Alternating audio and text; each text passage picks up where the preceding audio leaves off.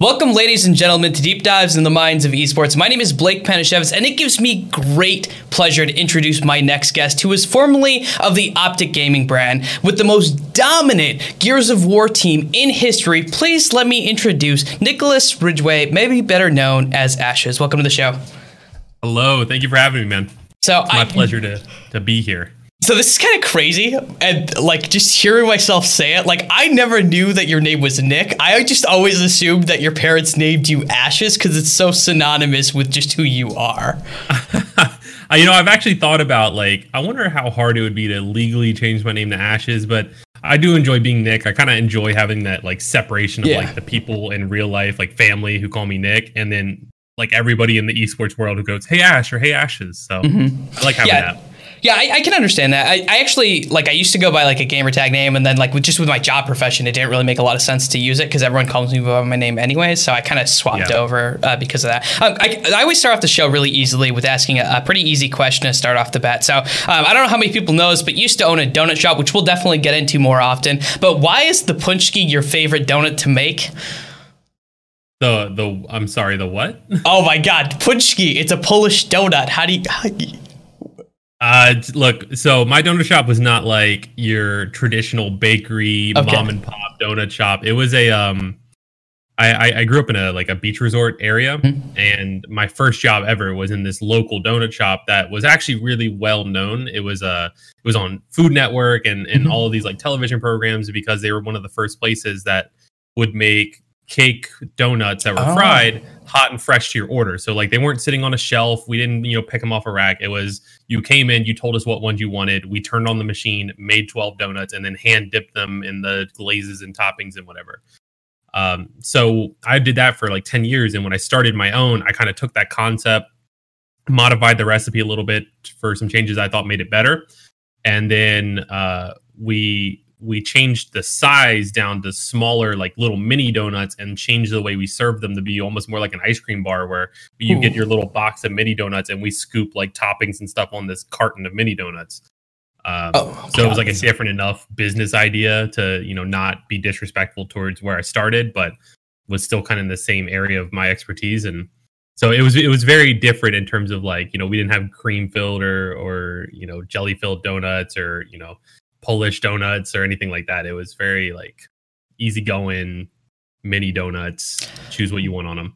That sounds amazing. I mostly baited you with the question because I'm obviously Polish, and Punchki Day is a revered holiday for me that every year I order 24 Punchkis and I eat them all to myself, which is just asking for diabetes. But yeah.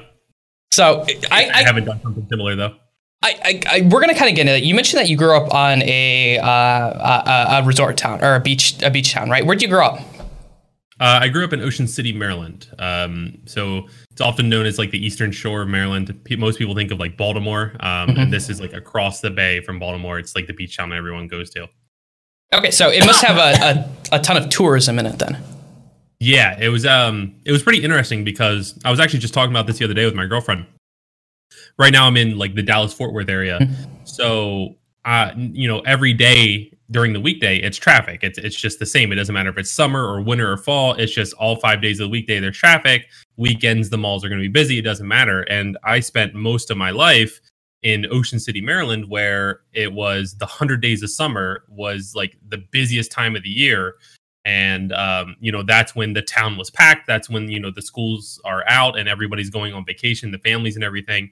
And then once those 100 days end, once schools start getting back in session, it becomes a ghost town and all the businesses start closing for the winter. And, there's maybe one or two places and a couple fast food places open and all the hotels are closing down. So there's no traffic and it's a much different experience going from that where I'm so conditioned to, summer is busy, winter is not, to now where it's it doesn't matter what time it's going to be busy. So I'm still trying to get used to that. And I just started recognizing that the other day when I was stuck in traffic. Yeah, when I lived in LA, the traffic was definitely one of the things because I'm from a Midwestern little tiny town in Michigan, Upper Peninsula, Michigan. And so there's no traffic at all. And when I lived in LA for a year, it was wow, this is just weird. It's there's so many cars every single day. It's insane. Yeah, so, LA's a different beast. Yeah, I didn't think it was that bad, but a lot of people are like, oh God, it's terrible. I'd rather deal with LA than Chicago, like any day. I don't know. I don't like driving in Chicago. Sure. Kind of looking at where you grew up though, and this idea of both like the huge amounts of people during the summer and then in the winter, it's really dead. Like when you say really dead going to school there, like how many kids did you have in your school in like perspective? I'm trying to remember. I think I actually went to a private Catholic school for 7th and 8th grade, and I had 11 kids in my class, like my entire grade. Oh, wow. And then when I went back to public school for high school, it was much different. I think I had 400 kids in my grade, and there was 2,000 in the school. That's still pretty small. Yeah, it's small compared to like a lot of, like city places. Yeah. But it felt normal. I guess it felt big to me going from, the private Catholic school to that.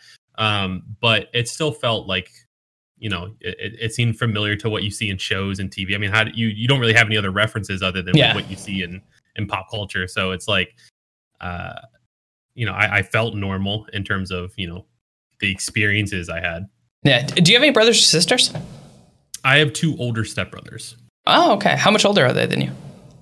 One of them is, I believe, 30. I'm 27, so I think one of them's 31 and the other one's like 36 or 35, somewhere in there.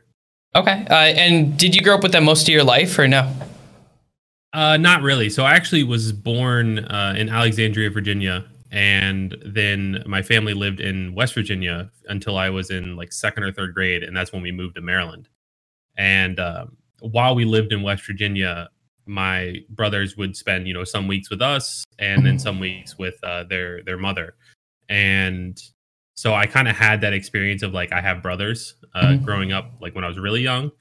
And then when we moved to Maryland, one of them stayed back in West Virginia. One of them kind of came with us, and then he went back for college not long after we like finished building our house and everything. So it really, I'd say the majority of like my adolescent years, I was pretty much like an only child. Just I was aware that there was somewhere in West Virginia my siblings, but I didn't have that experience of like fighting over the Xbox controller.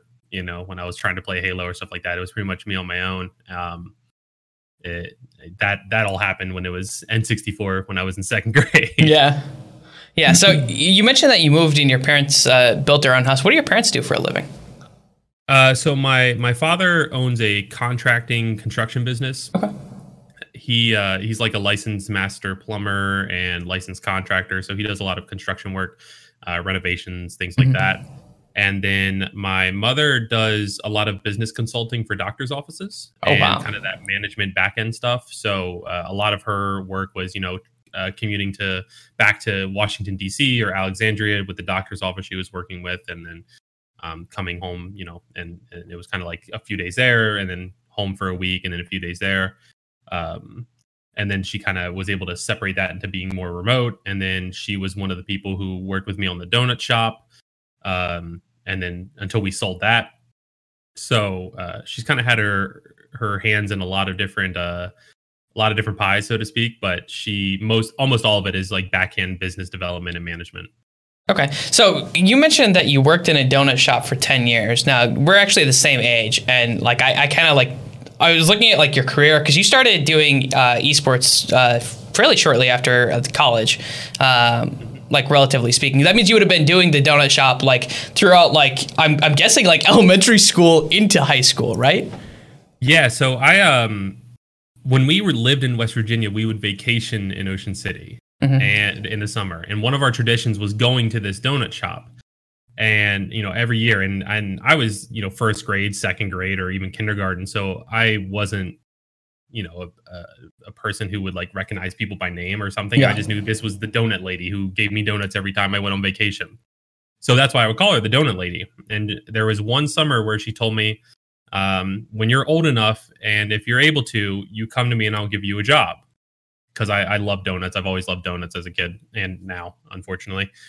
And so then we ended up moving to Ocean City, and I turned I was 13 turning 14, and was old enough to get a work permit from school and like start earning money. So I went to her in the summer, like the right when the schools were starting to be done. And I said, "Hey, I'm the kid who called you the donut lady when I was in first grade. I'm here for that job you offered me."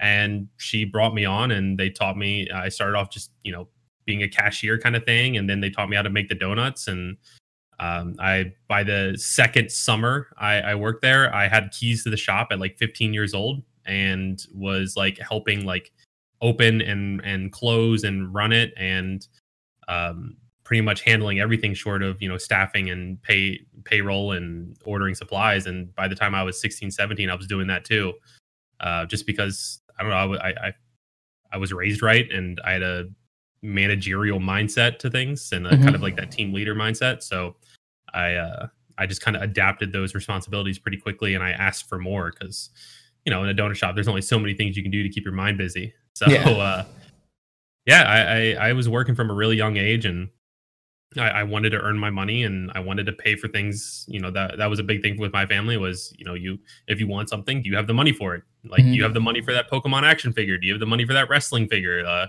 you have money for the Pokemon cards? Like, all the things I was interested to, is like, I would grab it off the shelf and tell my mom I want it. And she said, "Well, how many dollars do you have?" So, I was taught pretty early on that, I'd like the importance of money and saving. And, if I want something, I need to save up for it and be able to afford it. So started working early. I think that's a really good work ethic to install in people. When did you get it in your head? Because I think that this is like a really important thing to your character. When you get it in your head that like, okay, you know what? I've been working at this donut shop for a while. It's time to compete. It's time to bring the A game and compete against them.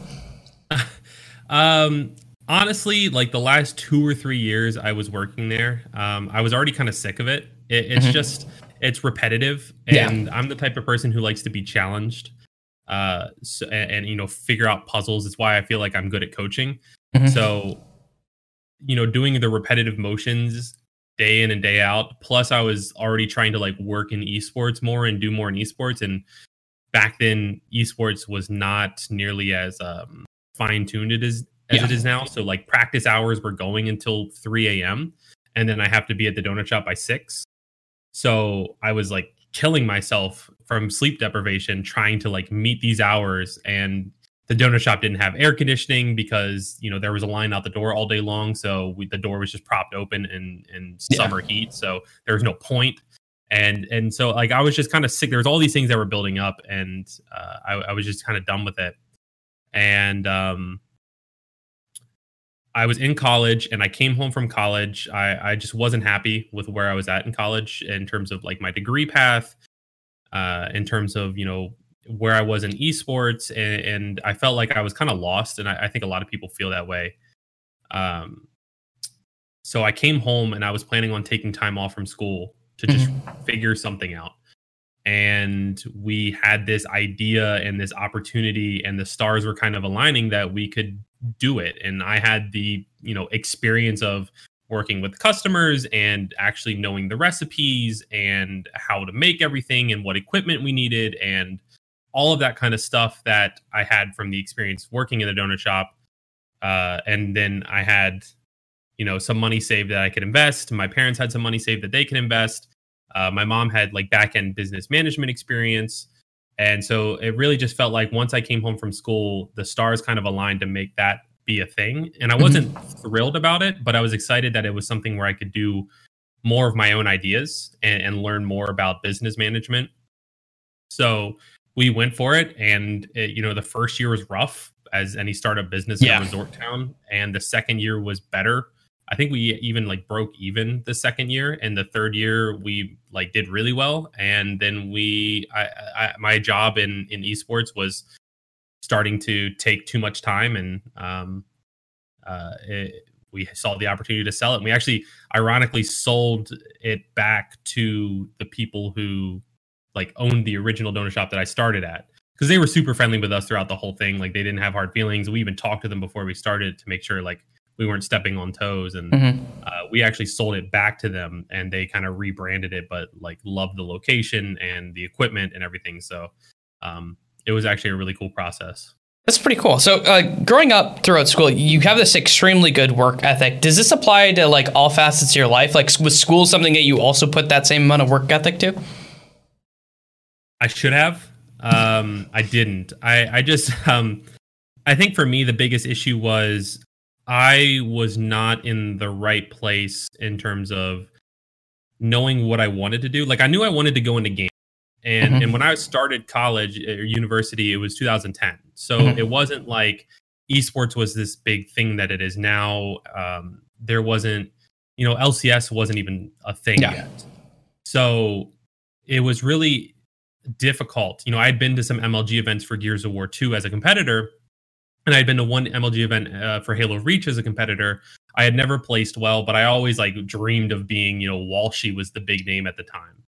I always dreamed of being like that guy or some of the big StarCraft pros at the time.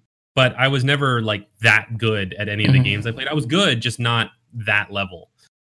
But I knew I wanted to work in gaming. Gaming had always been my passion. And one of the lessons I'm most thankful for my mom instilling in me is, take what you love to do and figure out a way to make money doing it and make a career out of it. And so I was determined to figure out how I could make a career out of gaming.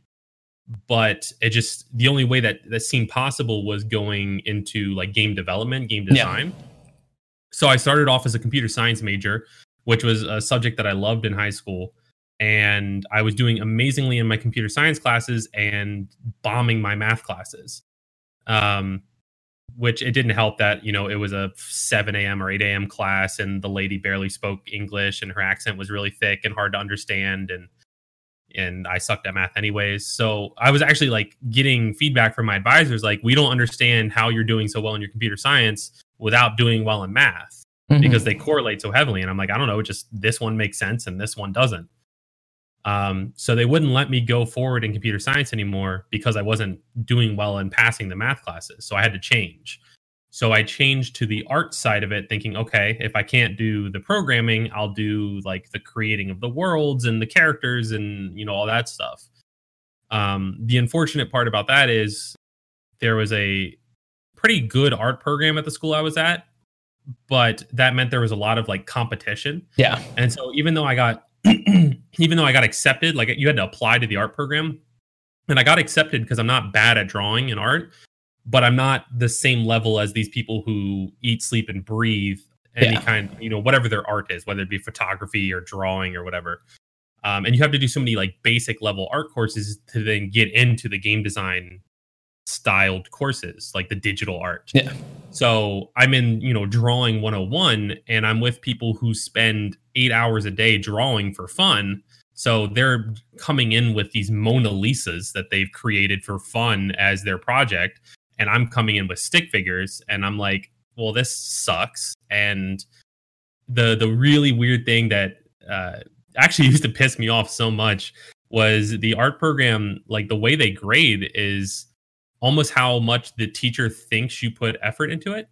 So it was they would give you this list of things that would meet certain the criteria basically for the project.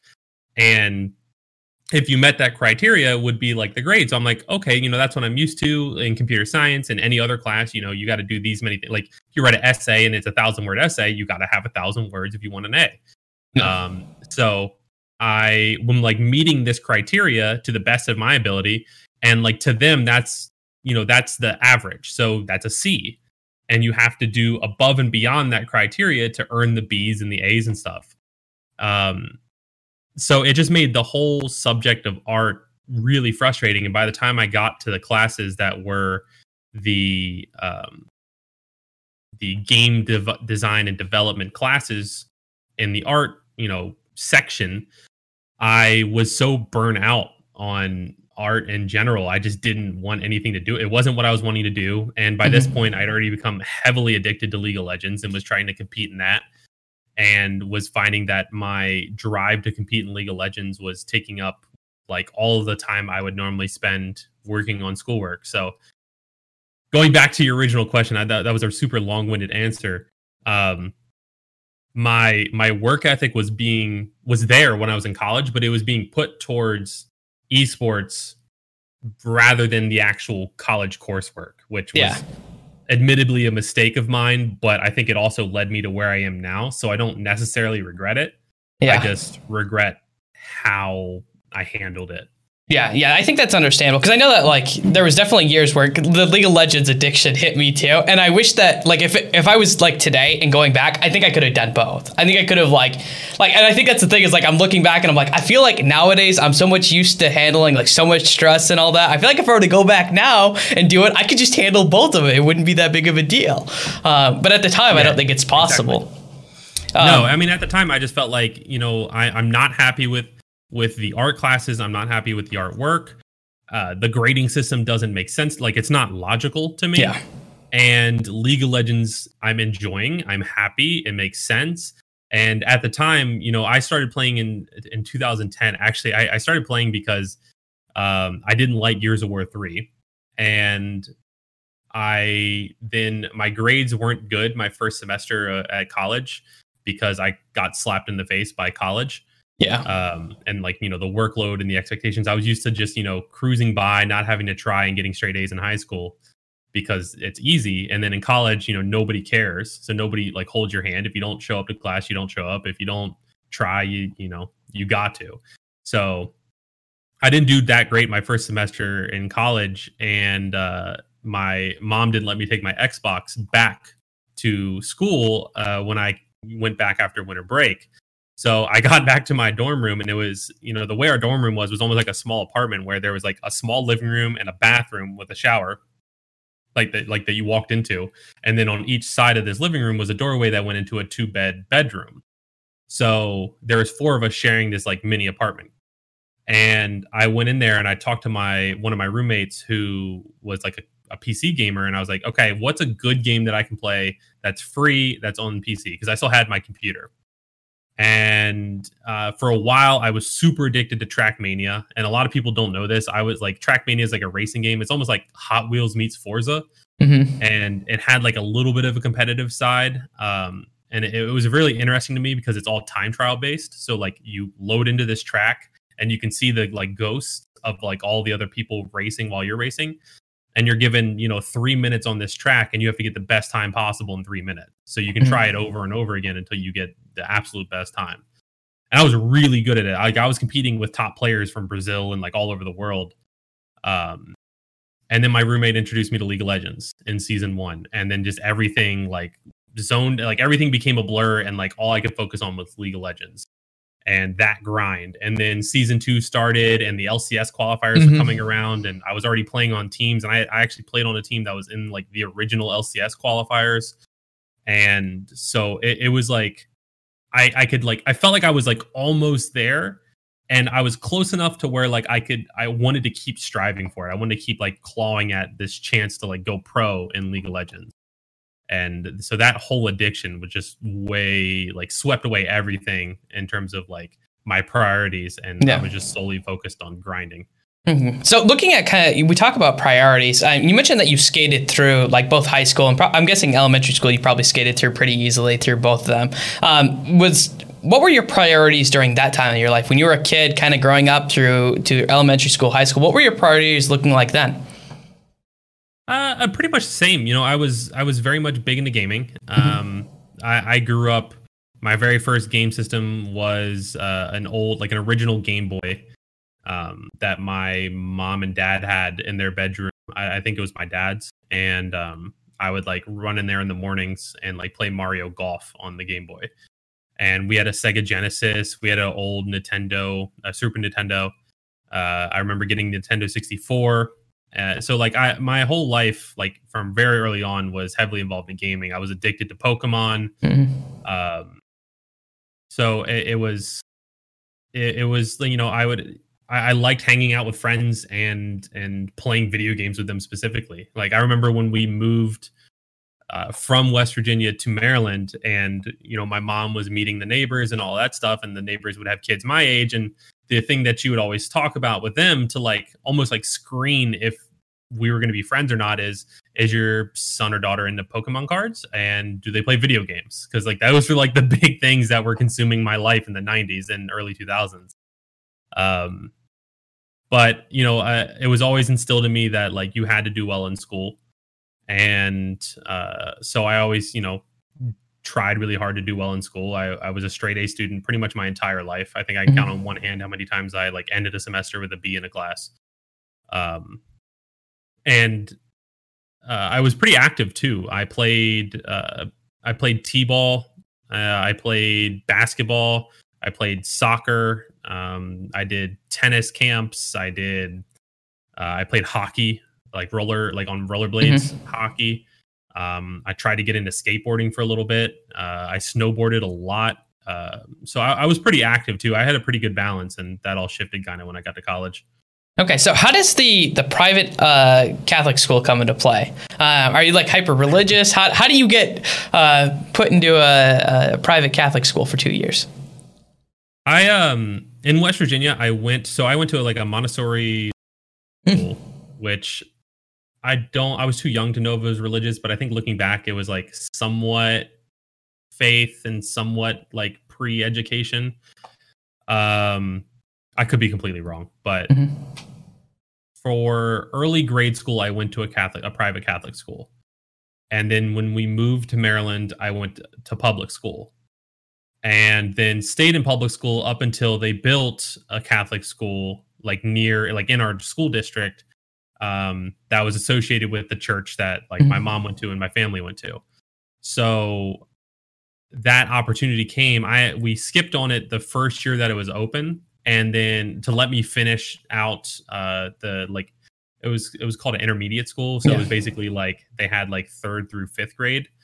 And then once you were done 5th grade, you went to the middle school for 6th, 7th, and 8th, and then I might have this wrong. It might have been like 3rd through 6th, whatever the case was. The middle school was its own grades, and then high school. Yeah. So I was on the year to where I'd be shifting over to the middle school, and there was that opportunity to go to this private Catholic school. My mom was pretty religious, and I was baptized Catholic, and so I had always liked the private school atmosphere a little bit better because I felt like it was more one-on-one time with like teachers, and I felt like just comparing, I was young, but still comparing the differences between being in a public school to being in a Catholic school, I felt like I was able to like grow and develop more at like my own pace in private school than I was in public school. So we just kind of took that opportunity. We knew the class size was going to be really small, and I really enjoyed my time there. There was a lot of things that like are kind of ridiculous about that school. I'm in 7th and 8th grade, and we had recess both those years. We had snack time. We would have like one day a week where like our first class of the day was always canceled because we had to like walk to the church that was attached, like the parking lots were attached, and like go to a mass and then come back. So like there was like a lot of like amenities to being in a private Catholic school that seemed kind of ridiculous, but like like having a math class where I'm eating snacks is amazing. So or being able to like go outside before lunch and just kind of like play football or something was like, it was like really awesome. And I met a really good group of people, and a lot of them went to high school with me. So like it was really cool like to get that kind of close knit connection. Okay, so kind of looking at the religious aspect, you mentioned your mom was very religious. Was your family religious, or was it mostly just your mom? I think it's my mom and my mom's side of the family. My dad's side of the family, not so much, but my mom's side of the family is pretty religious. Okay, so where did you fall in then? Because you mentioned you're extremely logical, and everyone who I've said who's like defined themselves as being extremely logical, normally the religion doesn't play that big of a role in their life. Yeah, I was baptized and confirmed Catholic. I went through the whole process. But once I started getting older and I had to take there was religion classes when we were in the Catholic school, and there was just a lot of stuff where it's like it didn't line up for me. Like it just didn't make sense. And I think that's like the logical mind. I think a religion is a lot about having faith and believing in things, and maybe I don't want to say ignoring the logical side, but just I think taking a faith or believing in something by definition is almost ignoring logic in some ways. And that just didn't ever really sit well for me. And I felt like there was a lot of times where either something I was told like contradicted something else I was told, like readings from the Bible or whatever the case may be. And um, for me personally, now I'm kind of in a place where, you know, I appreciate religion. I appreciate that people have their beliefs. Yeah. Whatever it is, I'm proud that I'm, you know, baptized and confirmed Catholic and have that. To me, it's almost more of a tie to my family than it is like a tie to a religion. But at the same time, I don't know if I agree with religion personally. I think for me, I believe that there's something out there. There's a lot in the world that we don't understand. There's probably something out there that created it, because from everything we know, like something's created by something. And none of us have any idea what that is. And so whether it's, you know, God or some other deity or Jesus or whatever the case may be, I don't know. I don't really choose to name it or follow one faith. I think a lot of times my issue is if there's all of these different religions and a lot of them have like ideas that align, but a lot of them have ideas that differ, and a lot of them contradict each other. And then even within the own religions, like holy passages or whatever say contradicting statements, and that to me doesn't make sense. So I think that's where like I struggle, and I just choose to like, I respect everybody's religion. I respect if you're religious, as long as you're not like forcing your religions on me or like preaching to me. And then like I have no issues with it. I just, you know, I choose to believe that there's something out there, and I can respect that a lot. I actually probably align very similarly to that, to where I think it's called agnostic, where there's probably something out there, but you don't know exactly what it is. I think that's probably where I fall too. So one of the things that I've kind of noticed in a lot of your interviews is a lot of times you kind of relate to your mom. And I don't ever hear that much about your dad. Were you just not as close with your dad? Did he not play that big of a role in your life? Or is it just a different outlook that you kind of look back on? I think it's just mom was much more proactive in terms of like, I'm trying to think of the best way to word it, but controlling the different aspects, you know, like the, you know, screen time and things like that. Like she was the one setting the rules. Dad was more of the like the buddy, like okay, like mom's off to work at the doctor's office for the next week, so like we're gonna eat trash for dinner, and like where you can spend as much time playing Xbox as you want, that kind of stuff. So a lot of like the lessons that I learned, I think, come from my mom. That being said, I think my dad taught me a lot. He's a very hard worker. He almost overworks himself, and especially being in like a construction industry. And I learned a lot about just hard work and, you know, almost keeping your head down and just, you know, letting your quality speak for itself, which I think is something that's helped me a lot in this industry. I think like a lot of that kind of work ethic and those types of lessons were ingrained in me from my dad. Not saying that my mom wasn't a hard worker. It's just, you know, I was seeing him come home from work every day, you know, covered in sweat, and he's outside, you know, putting a roof on a house in 100-degree summers, or he's outside, you know, digging a hole to build a foundation of a house that he's building in freezing winters. And, you know, he just was like, he did his job and he did it well. And he didn't understand gaming, which I also think was a big part of it. So it wasn't until he realized that this could actually be like a job for me that he started to like, it clicked for him. And he started to like, I don't want to say be more supportive, because he was always like tolerating the fact that I was spending countless hours, but he wasn't like happy about it, because it wasn't, you know, he was kind of like raised as like almost like a farm boy. So he didn't understand that as much. He just understood like, you go to work, you get paid, you come home, you eat, you sleep, you repeat, kind of thing. And so, you know, the whole internet and gaming and all of that stuff didn't make sense. And I get it. It didn't make sense to a lot of people. But once he saw me win that first tournament back in 2016, I think that's when he went like, okay, okay, like I see what all those hours were applying towards. And then he's played like a much more like supportive and like he's like one of my biggest fans, you know? Mm-hmm. Okay, so kind of looking at that, did you ever have an option to work with him on the construction business? Because obviously you worked in a donut shop and these other things, but it normally, especially with construction, it's fairly common to bring kids on to help kind of like learn the trade. Was that ever an option for you? Yeah, definitely. I mean, I actually did work with him for one summer, for the entirety of the summer, as just basically one of his employees. And because I didn't have like skills of the trade, so to speak, I was more of just like the helping hand on job sites, you know, carrying lumber from one place to another or getting supplies or whatever the case may be. I hated it. It sucks. It's a lot of like physical hard work, and that was not me by any means. So like I have no problem, you know, lifting 50-pound bags of donut flour and stacking them up 10 high and 10 across. But carrying lumber from one place to another is awful, you know, nailing drywall and just like it was gratifying to see like your work like come together, but it sucked.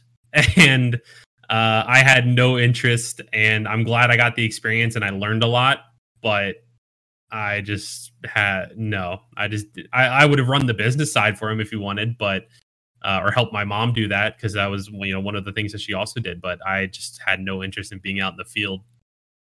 Yeah, I don't blame you. My stepdad did construction, so I got to experience some of that, and I was like, this is the job I never wanted to do again in the rest of my life. It's so awful. And I think he kind of understood that too. Like he always would be like, you know, telling me like he wanted me to do well in school and in college because he didn't want me like, you know, he would say it like almost like degrading himself, which I didn't like, but he would almost say like, I don't want you stuck out here working with me kind of thing, where it's like that's not the worst thing in the world, but you know, like I thank you, because I definitely do want to be educated and I want to have a you know, a job where I'm not doing physical labor all day, every day. Mm-hmm. So you did kind of going into that now, you did really well in school. You played sports. It seems like you probably had a pretty decent background. You're in high school. You're going to graduate. Which schools are you looking at? Because the way it sounds like you could have went to a lot of different schools. Yeah, I actually I applied to 9 schools and I got accepted to all of them. And they ranged everything from there was one school that was it's a University of Maryland school that is a little bit more urban, and so pretty much if you were in like the top like 10% of your class, they would offer you a scholarship. So like I had a full ride to that school, but I had no interest in going there. The only school that I didn't get full on accepted into, I got accepted into like the kind of like delayed entrance, where like you go to one of their satellite campuses for one semester. The probationary stuff. Almost, yeah. And then if you do well, you come to the main campus and you're a full-time student. Was Notre Dame.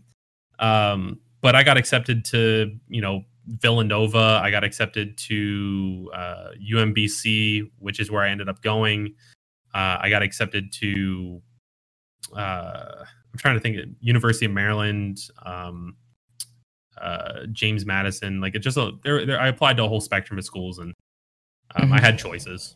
What was the deciding factor in choosing? You said it's UMBC. UMBC. Yeah. There is 4. Yeah, University of Maryland, Baltimore County. So it's like part of the University of Maryland schools. The joke among the campuses was like the main University of Maryland that everyone thinks about for the Terrapins and the football team. That's the party school. UMES is like the more urban school, and everyone called it the ghetto one. And then the one I went to was like the one for like we didn't have a football team. We had like the world's best chess team or something like that. It was like the intellectual school. So I went to the intellectual one, and I think I was between Villanova and that one. Location wise, I liked it better. Unfortunately, it was like closer to where my ex lived at the time. So I was like, that was probably a deciding factor I should have ignored. But it was also like close to home while also being far enough away that like my parents couldn't just come stop by. And it had the program that I thought I wanted to get into. It was one of the only schools other than Rochester that had game development. So I was, that's where I thought I was going into. So it was, if I looked purely at that aspect, then it was one of the only two schools that was really an option.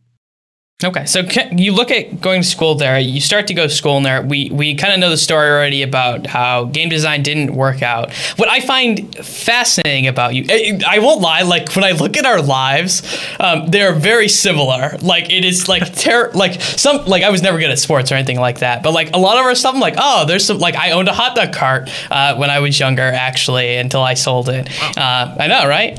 We both went to school for psychology, which I thought was like, fucking weird. So that kind of leads into that. What made you decide that, you know what, I don't want to do any of this game design, I don't like math, I want to go into psychology?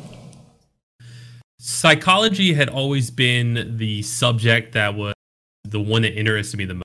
Yeah. In high school, I took psychology and I took AP psychology. And I was fascinated. I loved everything that I learned. I loved the teacher. And I think that teacher was actually a massive reason why I got so interested in it, because he was just like, he was an anomaly himself. He would like say things to get a rise out of students and then just mess with you. And he would play mind games the entire class. And that to me, like, kept me interested in the subjects. And like, he was one of those teachers who would be like, he would say something outlandish, and one of the students, like one of like the troublemaker students, would be like, "Oh, you're lying." And he goes, "No, actually I'm standing, unless you consider the air a solid mass, in which case, yes, I would be lying vertically." And it's like just really weird, quirky things like that, but constantly made him like super fascinating for this also very weird and quirky subject that became fascinating. So I had that in the back of my mind, and then when I was at UMBC, a lot of my like extracurricular courses, like the ones that are like you need I can't ever think of the name of the word for like the credits that you need, but they don't really count towards your degree. Electives. Electives, yes. Yeah. So a lot of my electives, I was choosing psychology classes. So I took abnormal psychology. I even like that was one of the few textbooks I kept. Just because, it's a big book about weird psychology things. Yeah. And those were always my electives, and they were always the classes I just did really well in because they captured my interest, similar to how I was seeing other kids' interest captured in, whatever my main classes were, like the kids who were addicted and loved drawing and art and, whatever the case may be. That was me for psychology, but it was electives, and it didn't make sense for gaming. Because there wasn't esports and there wasn't an esports degree. And so I had to stick to game design. So when I took time off, it was really to focus on pursuing esports. And so I came home. It was actually, the year I was supposed to graduate was 2014. Maybe, and I would have had a crazy year because I switched degree paths one more time before I left. And I switched to technical writing because I'd given up on the art side. And I was like, okay, I love technology and gadgets and, computers and stuff like that. So technological writing is writing about that stuff. And I've always been really good at English and writing. Like I sucked at taking tests, but I could ace an essay if I wrote it 30 minutes before. So I thought that made sense. And I tried it. And honestly, I didn't give it a really good try. I was so done with school. I was so done with that campus. I was done being a student. I really just wanted to focus on League of Legends, and I was spending most of my time grinding solo queue and practicing with my team. And then I would not go to class, or if I did, I was a zombie. And it wasn't a good decision. That was probably my only regret from that, is how I treated that semester and what a massive waste of money that was. Yeah. But when I took a break, that was the semester where I was like, okay, I need to stop. And I had a big talk with my parents that was like, I want to pursue trying to go pro in League of Legends and trying this. And unfortunately, I think my mindset and my work ethic wasn't right at the time. I thought it was what I wanted to do, but I had like so many issues going on with like where I was mentally in terms of, you know, like after like so many years of feeling lost and at college and just discouraged. I don't think I was in the right mindset for the grind that going pro as a gamer takes. And I didn't have a good internet connection in Maryland, which made climbing the solo queue ladder pretty much impossible. So that was when like the donut shop idea kind of started, and I started taking a more of a backseat on a lot of the teams I was on and working on the management role, where I was always the team captain as a player. So my thought process was, why not just do the team captain role and let somebody who's better than me and has more time than me do the actual playing? So I'll schedule the practices, I'll enter them into the tournaments, I'll find them coaches, and then I kind of started getting into coaching myself.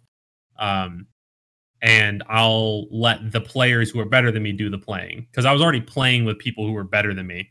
And I hated the fact that I felt like I was holding them back. So that started to be a thing, which gave me a lot more free time. So we started the donut shop, and then I really wanted a degree, and I had so many credits in the system. I was literally a semester and a half, 2 semesters away from actually having a degree in pretty much anything I wanted. So I started looking at what I could do either in schools nearby or online, and psychology and social sciences was a degree offered by the University of Maryland school system that I could finish online. And I had a ton of credits that already applied to it. I only needed to take a handful of classes. And I tried one class because I wasn't sure how taking online classes would go. And it just seemed to like click for me. It was learning at my own pace. It was it was a lot of like writing, and rather than like taking tests. And it was a lot of like, you know, if you want to learn about this, you're going to read about it. And if you don't want to learn about it, you know, so be it. But you still got to be able to do the papers and stuff. And I like the fact that it wasn't, you know, me reading and then me going to a lecture where somebody has to, you know, lecture at me for an hour and a half of my time about what I read. I had never understood that with college. I feel like if I'm reading it and comprehending it, then I shouldn't have to sit there and listen to you tell me about it for an hour. And online takes that out entirely, at least where I was. So I liked it, and I signed up for the rest of the classes and kind of paced it out. And it just, it worked really well, and I loved it, and I did really well and got my degree. So the degree was never about getting a job. It was just, I have these credits and I might as well finish off this degree. You never had any aspirations to do anything with that degree actually inside of like the field of psychology? Not really. My thought process was, I'm passionate about psychology, and then the more I worked on it and the more I was doing management work in sports, I realized there's actually like a lot of psychology and social science that goes into esports that people don't really think about. Everyone thinks about, like I was, you know, the either being the player or being the business end or the marketing end now. But realistically, like when you're working with these players and you're working with players of all different backgrounds and all different cultures, and in League of Legends, you know, I had teams where I'd have players from like Korea who were boot camping in the United States, and players from California and New York and whatever. So you have all of these different personalities and mindsets kind of coming together. It was really beneficial for me to understand like who the players are, why they think the way they do, be able to build those kind of connections with them so that they could trust me, that I had their best interest in mind, and I could trust them in knowing like, hey, I'm going to take care of you. You just got to focus on playing. And if you need anything, you can talk to me. And I think that helped me be really good at my job and give me a lot of opportunities. And then it started to pan out when I came back to Gears. So kind of looking at your League of Legends, I actually started in League of Legends too. I did a little bit of work with RMU for a little bit. And then I was actually interviewing with teams for League of Legends jobs, but then an Overwatch team hired me, and I was like, yeah, because obviously I work with only mental stuff. So like the games don't really matter as much for me. So like, I think what is kind of hilarious is that we actually knew someone from League of Legends, and I don't know how influential he was for you, but Marcus Nazarene, I think he goes by, or Promise, I think it was his name back then. He used to do a bunch of coaching. Yeah, so he's actually the one who like got me introduced to like league coaching and doing work with people, because I was studying psychology and I was like, like Weldon Green was just kind of like blowing up at the time, and it like I was like, that's kind of what I want to do, but I want to do it differently because I don't like the way that this is kind of being done.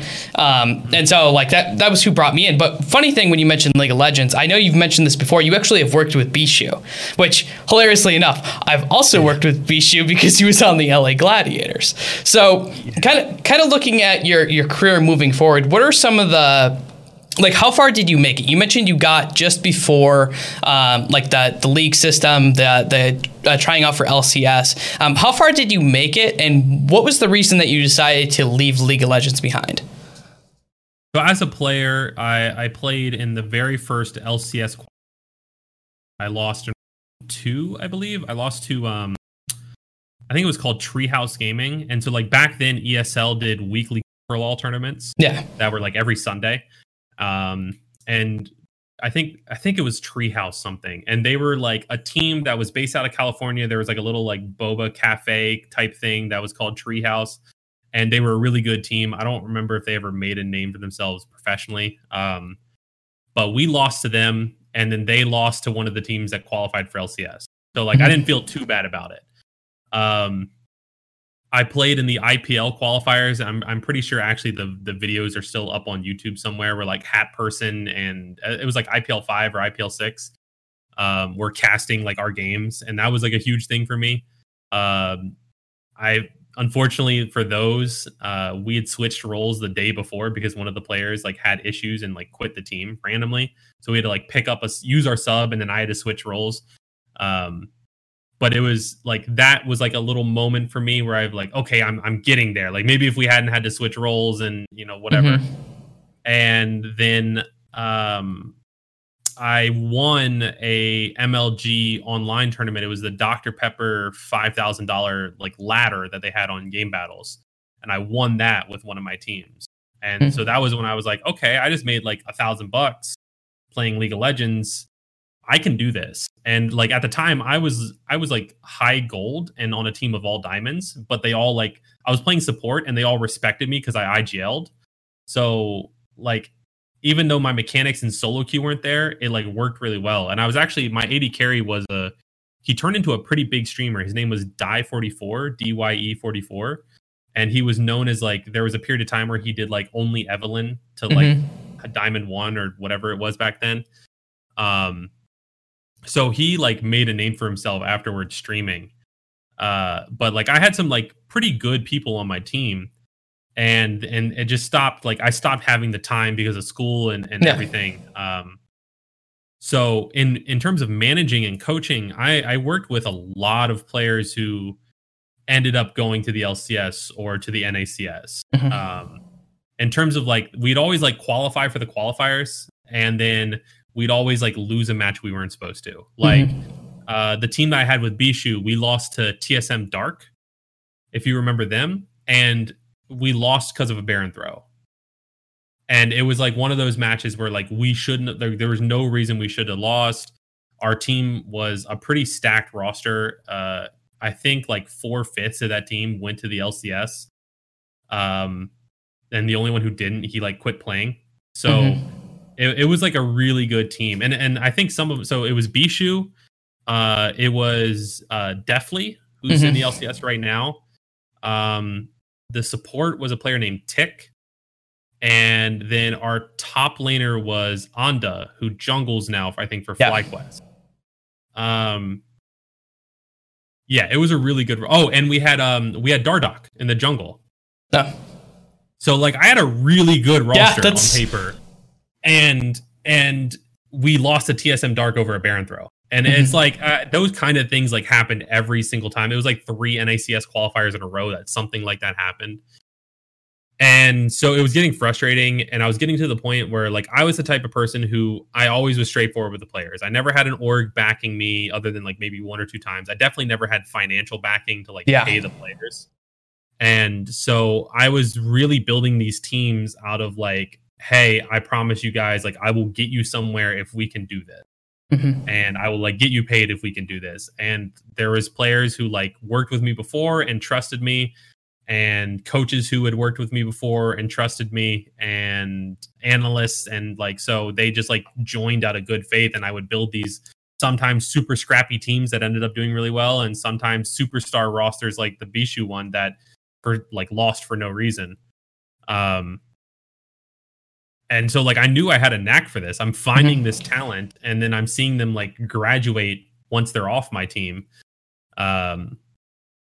But I always had like a little voice almost in the back of my head that was like keeping a track on Gears of War. Like, oh yeah, like there's Gears tournaments still going on. Like, even though you didn't like the game, it was fun to watch. A lot of people you knew are playing still. And then I got word of like the new game coming out, which at the time was a remake of Gears of War 1. And I had heard like bits and pieces about them trying to pursue the esports. And I saw the developers were hosting, in partnership with MLG, like online ladders to push kind of the competitive side. And so I was like, okay, I'll pay attention to this. And I was working for an org at the time, and I brought a Gears team under the org. I mean, like, they didn't get anything out of it, and it was only for a short amount of time.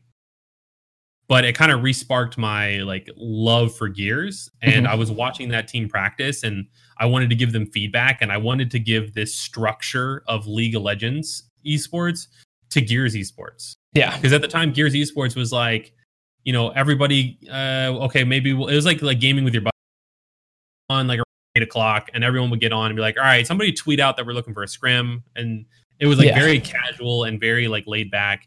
Whereas I was used to League of Legends, where like I'm booking scrims 2 weeks in advance, and I'm keeping them on a calendar that all the players have access to and are checking every day. And I felt really like I wanted that in Gears. Coaches like weren't a thing in Gears. They were like pretty much like glorified like stopwatch holders, or like friends of the teams who just wanted to tag along for a vacation kind of thing. And I wanted to like bring real esports management and coaching to Gears. But the team I was working with, they didn't like really receive that well. Yeah. They didn't adapt to the change. And then they ended up dropping like one of my best friends who was on the team, and who it was my main point of contact for them. And so then I was just kind of like not interested with them anymore. Yeah. So I backed off, and then I saw the group of guys that I'm working with now. I had heard a little bit about them. I had just heard about like, hey, there's this like crazy young team. Like all the guys are like 15, and they're like considered online warriors, but they're kicking ass.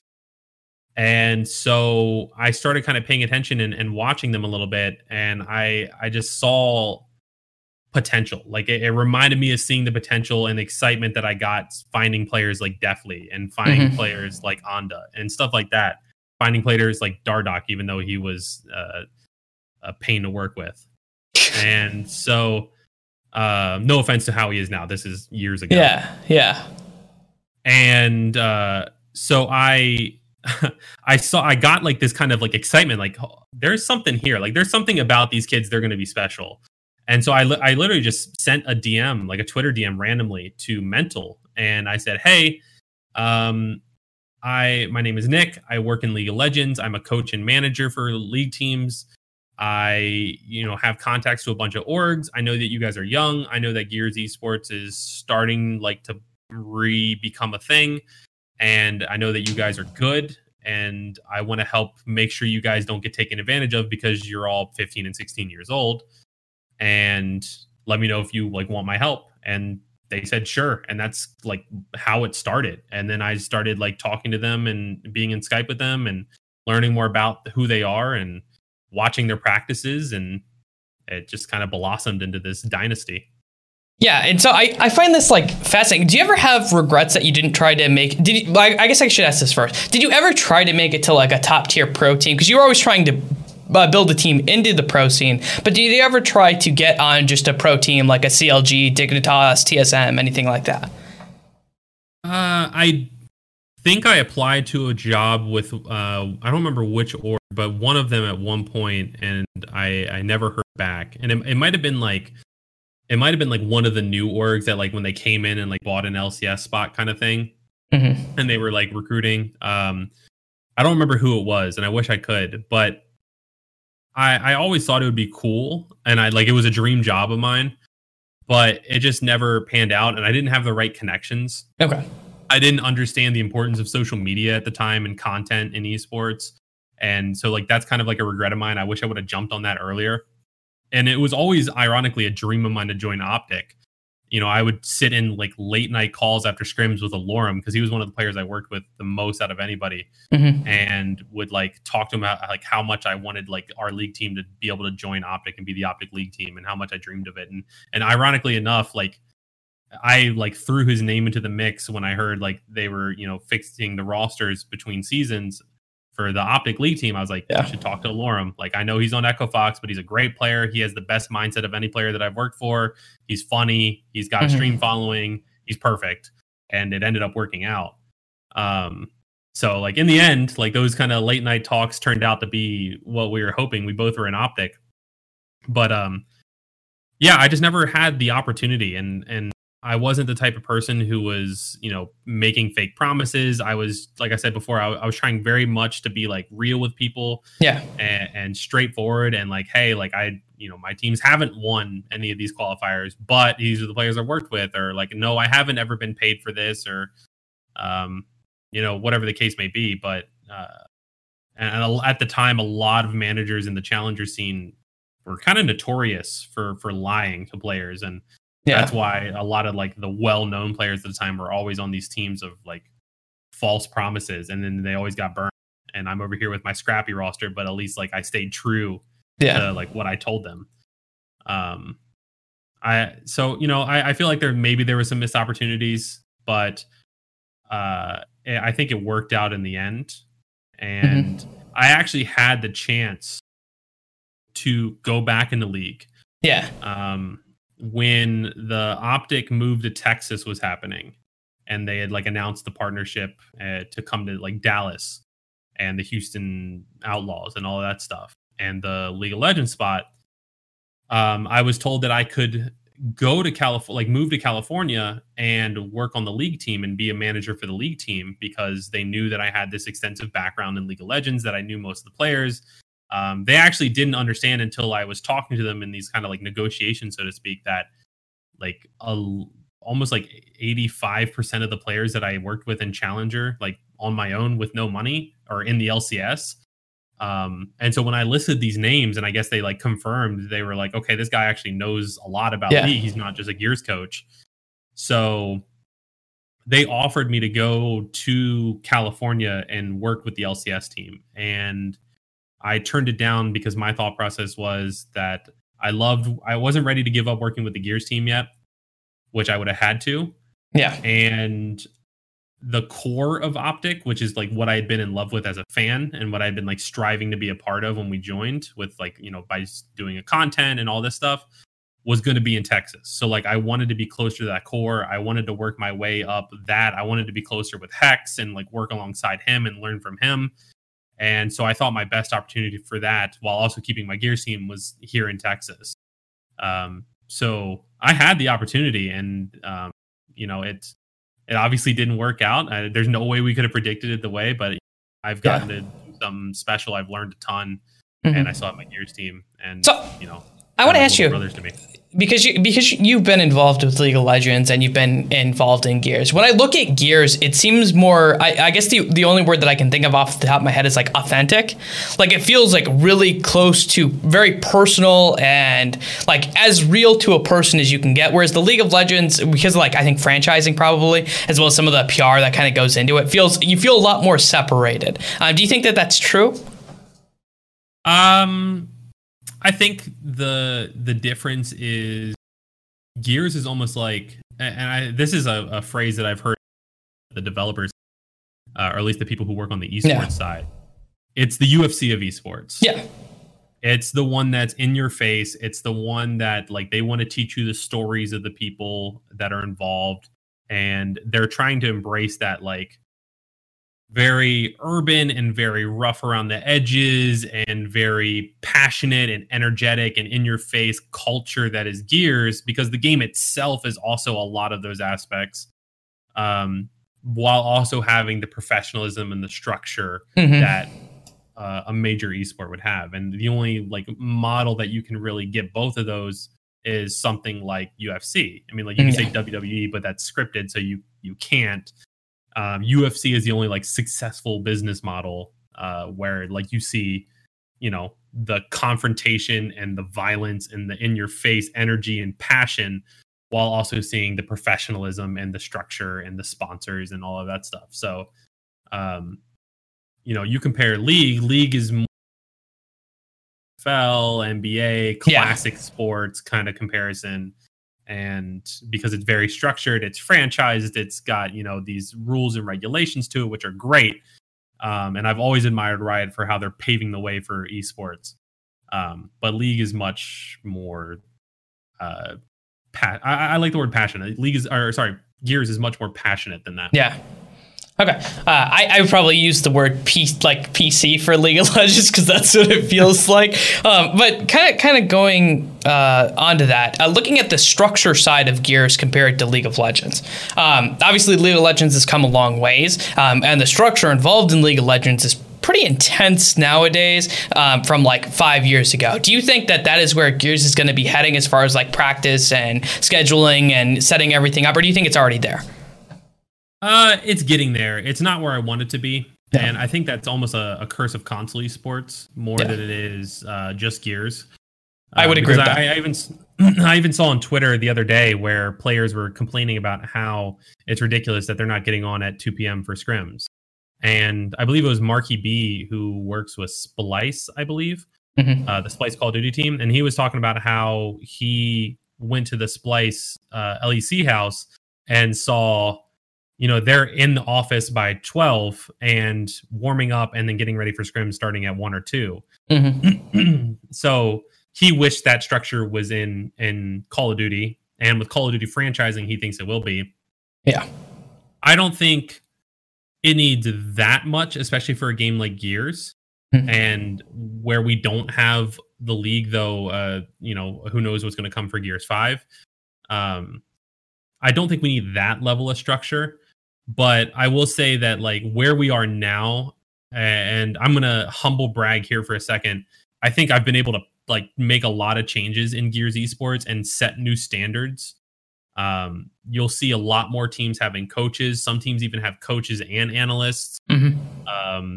And that really shifted and changed once I entered and people started seeing what I was doing with my team. And I still get stuff, people don't believe that I do anything to my team. They think that I don't deserve to claim that I'm part of the team. And I've been here for 3 years. A lot of people think I'm just a freeloader, but I think the majority have seen like, okay, he came on, he started like kind of making things a little bit different. He was the one reaching out and scheduling scrims and trying to schedule for tomorrow, but today.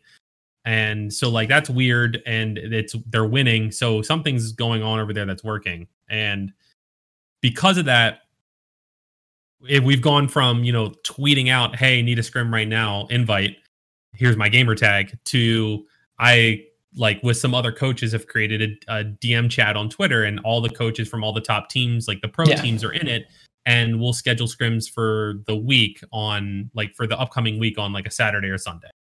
And so like there's those strides being taken. I would like to see the norm be teams are getting on earlier. Because we're at the point where a lot of these players are salaried. A lot of them don't have other jobs or aren't going to school anymore because they're focusing on this esport.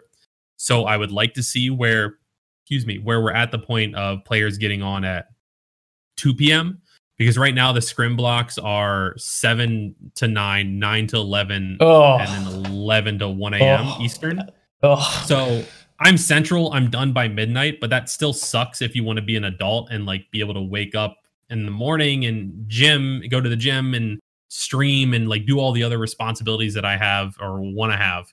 So I'd like to see it shift where like we're done by 10 p.m. and I could go to the gym and go to bed kind of thing, or have time to stream after practice, similar to how professional teams do it. But we're not quite there yet. You have to have a few teams buy into it for the rest of the teams to buy into it. And hopefully for Gears 5, we'll see that change.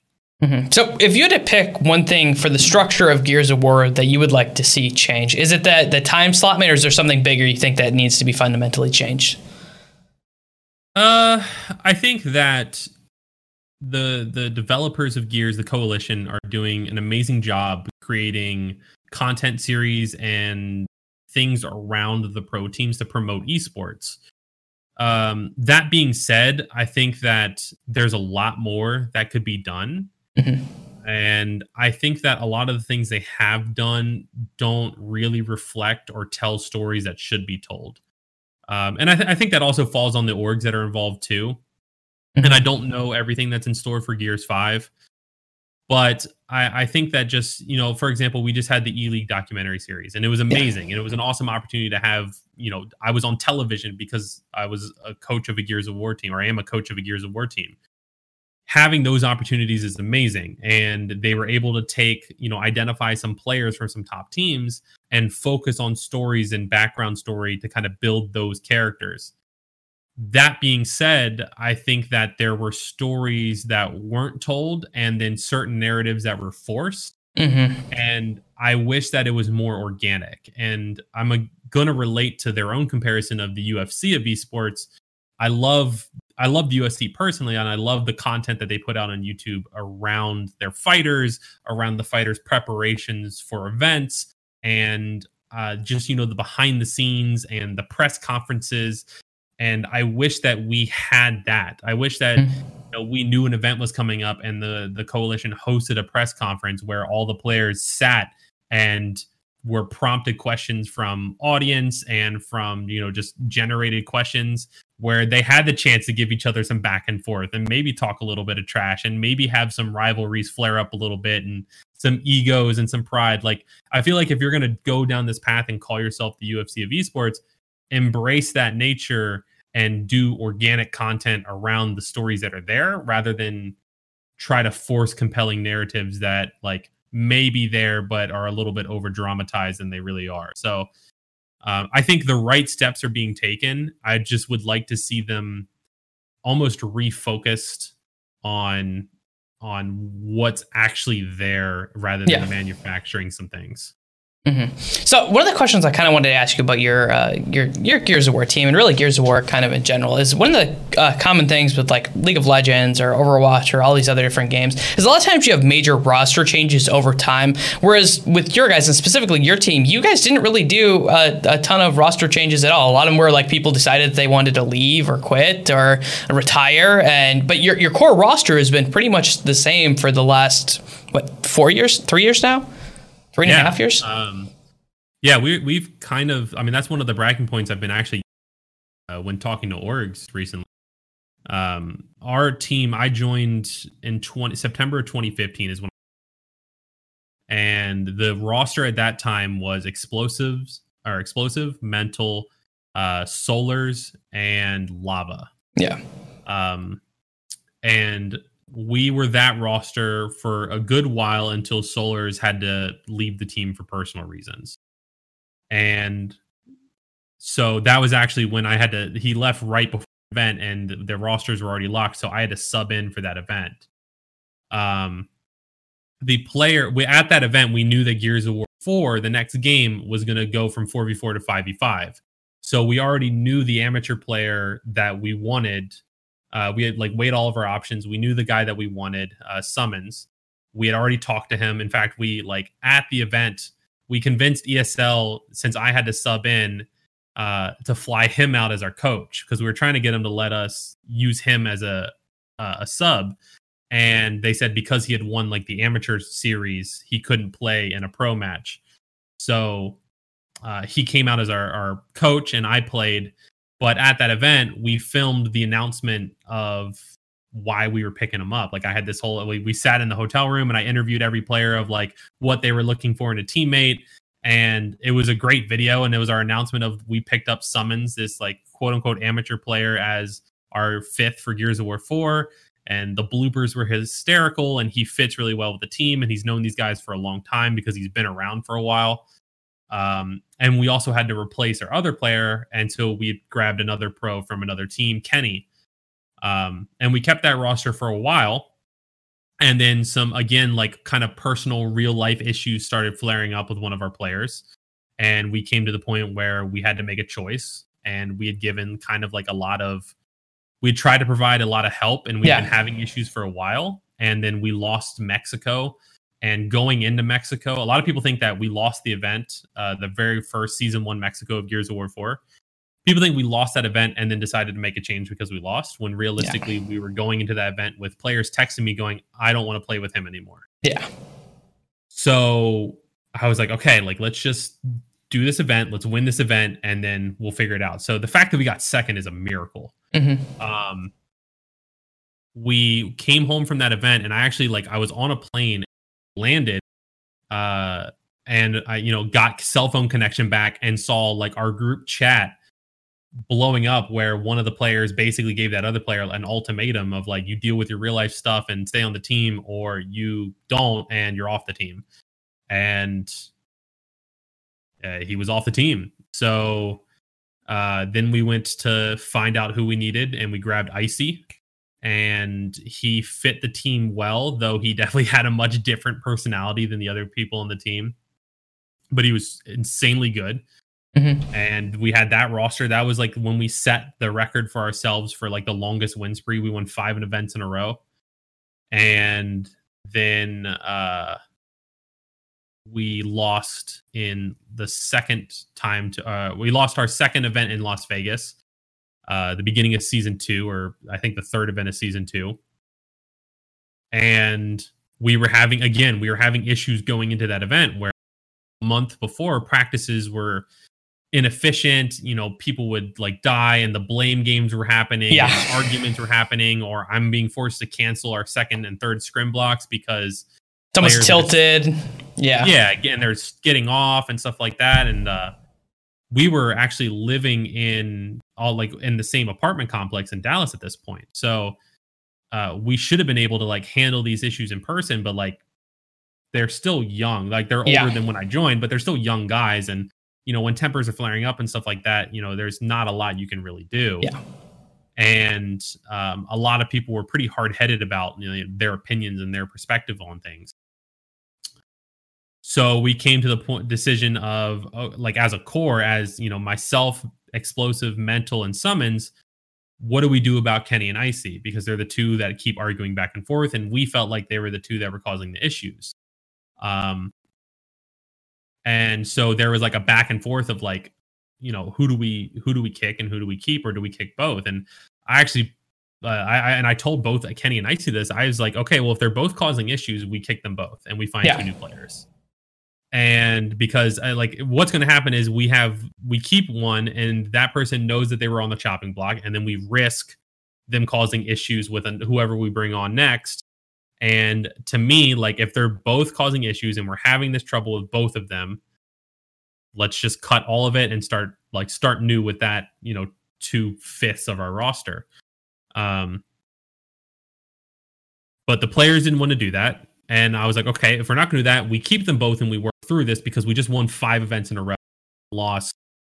And the stuff leading up to this loss shouldn't be the cause of us splitting up. We're literally amazing. We're the best team in console esports. This shouldn't be a thing.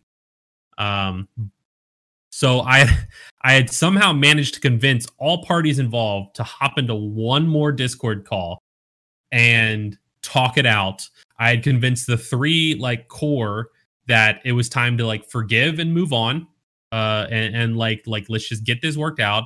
The other 2 had been talking to each other already, and we're kind of moving past their issues and ready to work together, despite having said very openly in our group chat, I'm never playing with him again, so it's either him or me. So we had gotten past everything, and I'm like, okay, thank God I'm gonna be able to keep this roster together. And Icy, admittedly, was one of my best friends on the team. I was probably the closest with him at the time. So it was tough to see him on the chopping block. And I was trying to stay super open with both Kenny and Icy the entire time. And I was telling them, look, here's what we talked about as a team. Here's the issues. Here's what people are saying. So we got on this Discord call, and the core 3 were still skeptical, but I'd already talked to them and they were already willing to move on, but they were acting more skeptical in the call and saying things that if you have the wrong idea, you can think that, oh, this means they're already done with me anyways, which is how Kenny interpreted it. So Kenny kind of went on a little tangent about well, like, oh yeah, well, screw you guys kind of thing. And it pissed them off to where, okay, never mind, screw everything we talked about. You're done. You're off the team. Icy, congratulations, you're still here. And so I had to work through all of that and explain to Optic management what happened. And we released Kenny, and I managed to get him like released and like free to go to any org with no buyouts or anything. And I helped him move out, and like I tried to do everything I could for him.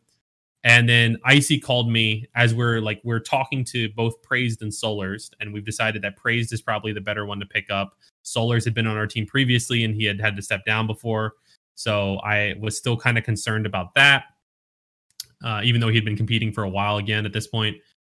And Icy called me. I was walking my dog, and Icy called me saying, "Hey, I'm going to leave the team." And like I tried to explain to him like why he should stay, and it's a mistake. And he said it might be, but I feel like this is the best for me, and I just don't like how things are. I don't like the fact that I was on the chopping block. Like, literally things I had thought about him not being comfortable anymore. Here it is, and he was like, I want to leave. So I told him like, all right, you got to tell the team, and he did, and he left, and I figured it out with Optic management and took care of the paperwork, and we ended up trading him for Solars with the intention of getting Praised, because Solars and Praised were both on Echo Fox, with the intention of getting Praised shortly after, because that team was having roster issues and dissolving, and Kenny was going to Echo Fox as well. So ironically, Kenny and Icy ended up on the same team again, and then we had to wait for Praise's contract to end, and then we finally got him. So it ended up being like a full switch, but every time it was because of some sort of external thing that led to us losing, that made a tipping point that made us have to make a change. But there's only been 3 of them, luckily.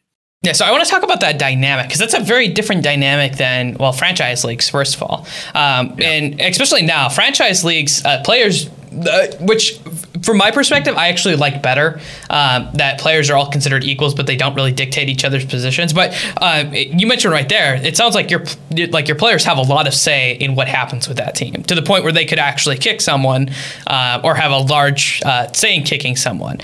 Do you think that that's a good thing or a bad thing? I think it has pros and cons. I like the fact that we treat our team more like a professional team. I think that gives us a lot of benefits on the competitive side, and I think that leads to a lot of success, because the players know that, like, hey, these are like my brothers. Like, these aren't just guys that I'm being forced to play with, or that are here to collect a check and try to win. These are guys that are here because they enjoy me. They want to win for me. So I want to win for them, kind of thing. I think that drives them to play better. It drives them to trust each other more, and to trust like the leadership in the team, from either Explosive, who's the team captain, or myself.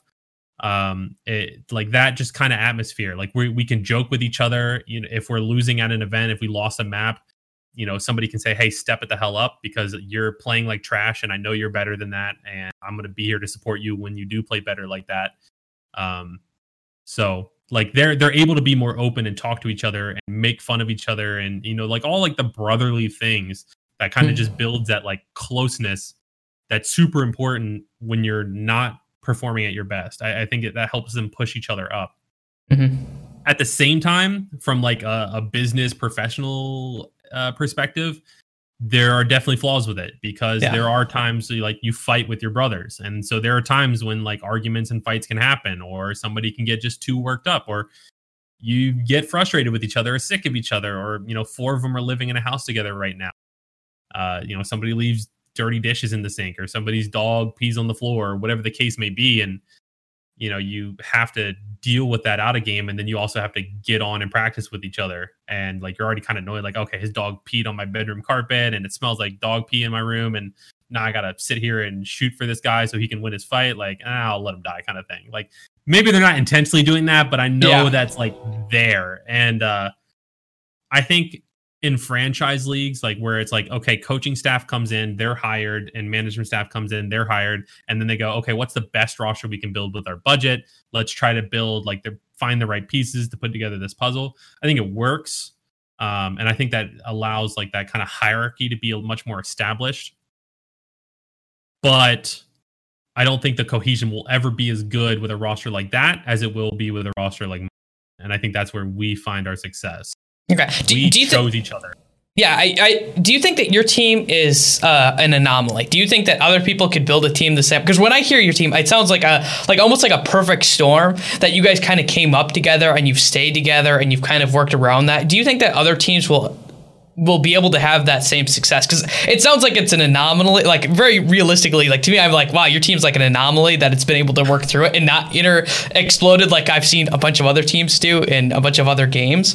Do you think that for like other professional organizations, do you think the best bet is for them to try your way or to try building it up almost like the hierarchical way? I think there is a method to our. And I think it could work for, especially in like franchise leagues and things like, excuse me. That was also something I did with League of Legends teams. Whenever I was building Challenger League of Legends teams, I'd always identify one player I'd want to work with. And a lot of times it was Alorum because I just loved working with Alorum. And from him, I would find and identify the other pieces of the puzzle. So I know Alorum's play style. I know his champion pool. I know his personality, so I need to find 4 other personalities, player styles, and champion pools that kind of can mix well with that. So as soon as I find, I have a top laner, as soon as I find the mid laner, okay, you two, help me find a jungler that you guys like. Like, who are some junglers that you like playing with, that you duo queue with, whatever. I'll talk to them. And then from there, okay, let's figure out a bot lane jungler. Do you know any 80 carries that you do? And I build it more organically with like players that other people like on the team want to play with. Yeah. Because I think those connections are important. And I think that's why like the League of Legends, the scrappy League of Legends challenger teams that I put together always found more success than probably they should have. And I think that's why this Gears team is so good. Obviously the core was there before I got. They were friends who enjoyed playing with each other. They played Call of Duty together and played GB matches in COD. They played Gears. And this was like their first time really teaming together, but they enjoyed it and they enjoyed playing with each other. And, I would see them like on Skype calls for hundreds of hours where the Skype call wouldn't end. Like they would fall asleep with Skype on and like I would hop on Skype when I'd get back from the donut shop and I'd hear snoring in the background. Like they would that was who they were. They just liked spending time with each other, but they couldn't because they weren't in real life. So it was remote. And I think that was another one of the things that I thought was so special about this team. Like that bond was something that was familiar to me from how I built League of Legends teams. So that structure was already there. And so every roster change that we've made, it's been a similar fashion. Like let's identify somebody that you guys like who is also really good. So Summons, he is somebody that you guys have all played with before. He's somebody that you guys have known for a long time. You enjoy him as a person. And he's really good, and he fits our team. He's an amateur player. We can mold him to be what we need him to be. When we picked up Kenny for Lava, Icy for Lava, like he meshes well with the team. He's somebody that some of the players have played with before. It worked well. So I think that can be recreated. I think it should be. I think orgs and teams should try it. You just have to understand that there's going to be trial and error with it. It's not something where you just build it and you see success. You build it and you make small adjustments and then you find that team, and there's going to be like the hard parts that you have to work through like any team does. And maybe you don't get the 5 absolute best players that you could throw money at and buy, but if you get 5 players who are cohesive, then you can train them to be, for me personally, I think it's easier to train a player to be better at a game than it is to force them to be really close with other people on their team. You can do team bonding activities and take them to arcades and do whatever, go-kart racing, all that stuff. But at the end of the day, like friendships, like are it's hard to force them. It's hard to force relationships like that. If they're organic, it's more genuine. There's more trust. There's more accountability and reliability, and that want to win for each other as much as for themselves is what helps bring that success. Okay. I really like that, and kind of like looking at that, like you mentioned, like the League of Legends and like the Overwatches. One of the things I kind of wanted to ask you, and this was something that I just happened to notice, is that like Optic was really dominant in games like Call of Duty, Halo, both Gears, but they never really found that much success with either Overwatch, like with the Houston Outlaws. Like they did well the first stage, but then they didn't really do well and didn't make playoffs for the rest of the year. But then also their League of Legends team also wasn't that great. Is there something special with like FPS games, or do you think there's just a fundamental flaw that was there for the franchise? It's hard to say because I wasn't super involved ever with the franchises. You know, League of Legends and Overwatch League are kind of off on their own in California, and the core of Optic was here. So when I was assistant GM of Optic, like I was able to work with all the teams that were, you know, a little bit with the Dota team, the Counter-Strike team, the PUBG team, you know, all that stuff. Ironically enough, when I was assistant GM, the only team that was winning was the Gears team for pretty much the entirety of 2018. But I think that the success that Optic has had is, you know, Optic was built in console. Yeah. So I think it's more attractive in console. It's more attractive to like the top players and, you know, the aspiring young guns. They want to be part of Optic because they grew up watching Optic content. They grew up watching the Scuff House videos and Hex's vlogs and all of that stuff. And I think that was, I mean, that's huge for recruiting people. It's easy to recruit somebody. Like when you're the LA Lakers, it's easy to recruit people, or Golden State. It's easy to recruit up and coming great talent when you have that legacy of like, hey, you're going to be joining a championship team. It's kind of the same thing with Optic. Hey, you're going to be joining Optic Gaming. So like those orgs that have that success, you can see the same thing in LCS. You know, for a while it was your TSM and your CLG. It's super easy because those were the brands of League of Legends. Those were the household names. Then it shifted to Cloud9 with their roster of, you know, High and Lemon and Sneaky and like that roster that just went on that dominant run. And now it's Team Liquid. So it's like those brands that are more organic and genuine to the space. Cloud9 coming from like being a brand that started in League of Legends. TSM, CLG, same thing, starting there. I think you see more success because like those are brands, and unfortunately, you know, TSM and CLG and are a little bit less so, but especially Team Liquid and Cloud9, those are PC brands. Those are big, established, like well-off brands that have made a solid name for themselves in the esports space. So it's attractive as a young player to like aspire to play for them. You know, if you grow up watching Cloud9 and Sneaky and all that stuff, then you want to play on his team, or that you want to fill his shoes and that kind of thing. So I think that's why Optic saw its success in console esports and maybe not as much in the PC side of esports in terms of like the franchise leagues. Now I will say with the Outlaws, I don't know. I don't know how the recruiting process and anything has gone for either of those teams. But I do know that the Outlaws, at least in my opinion, they're one of the best in terms of executing on their brand and really capitalizing on their franchising model. So like even if the team hasn't been playing well, I'm pretty sure the numbers show that they're like the most popular team in the Overwatch League.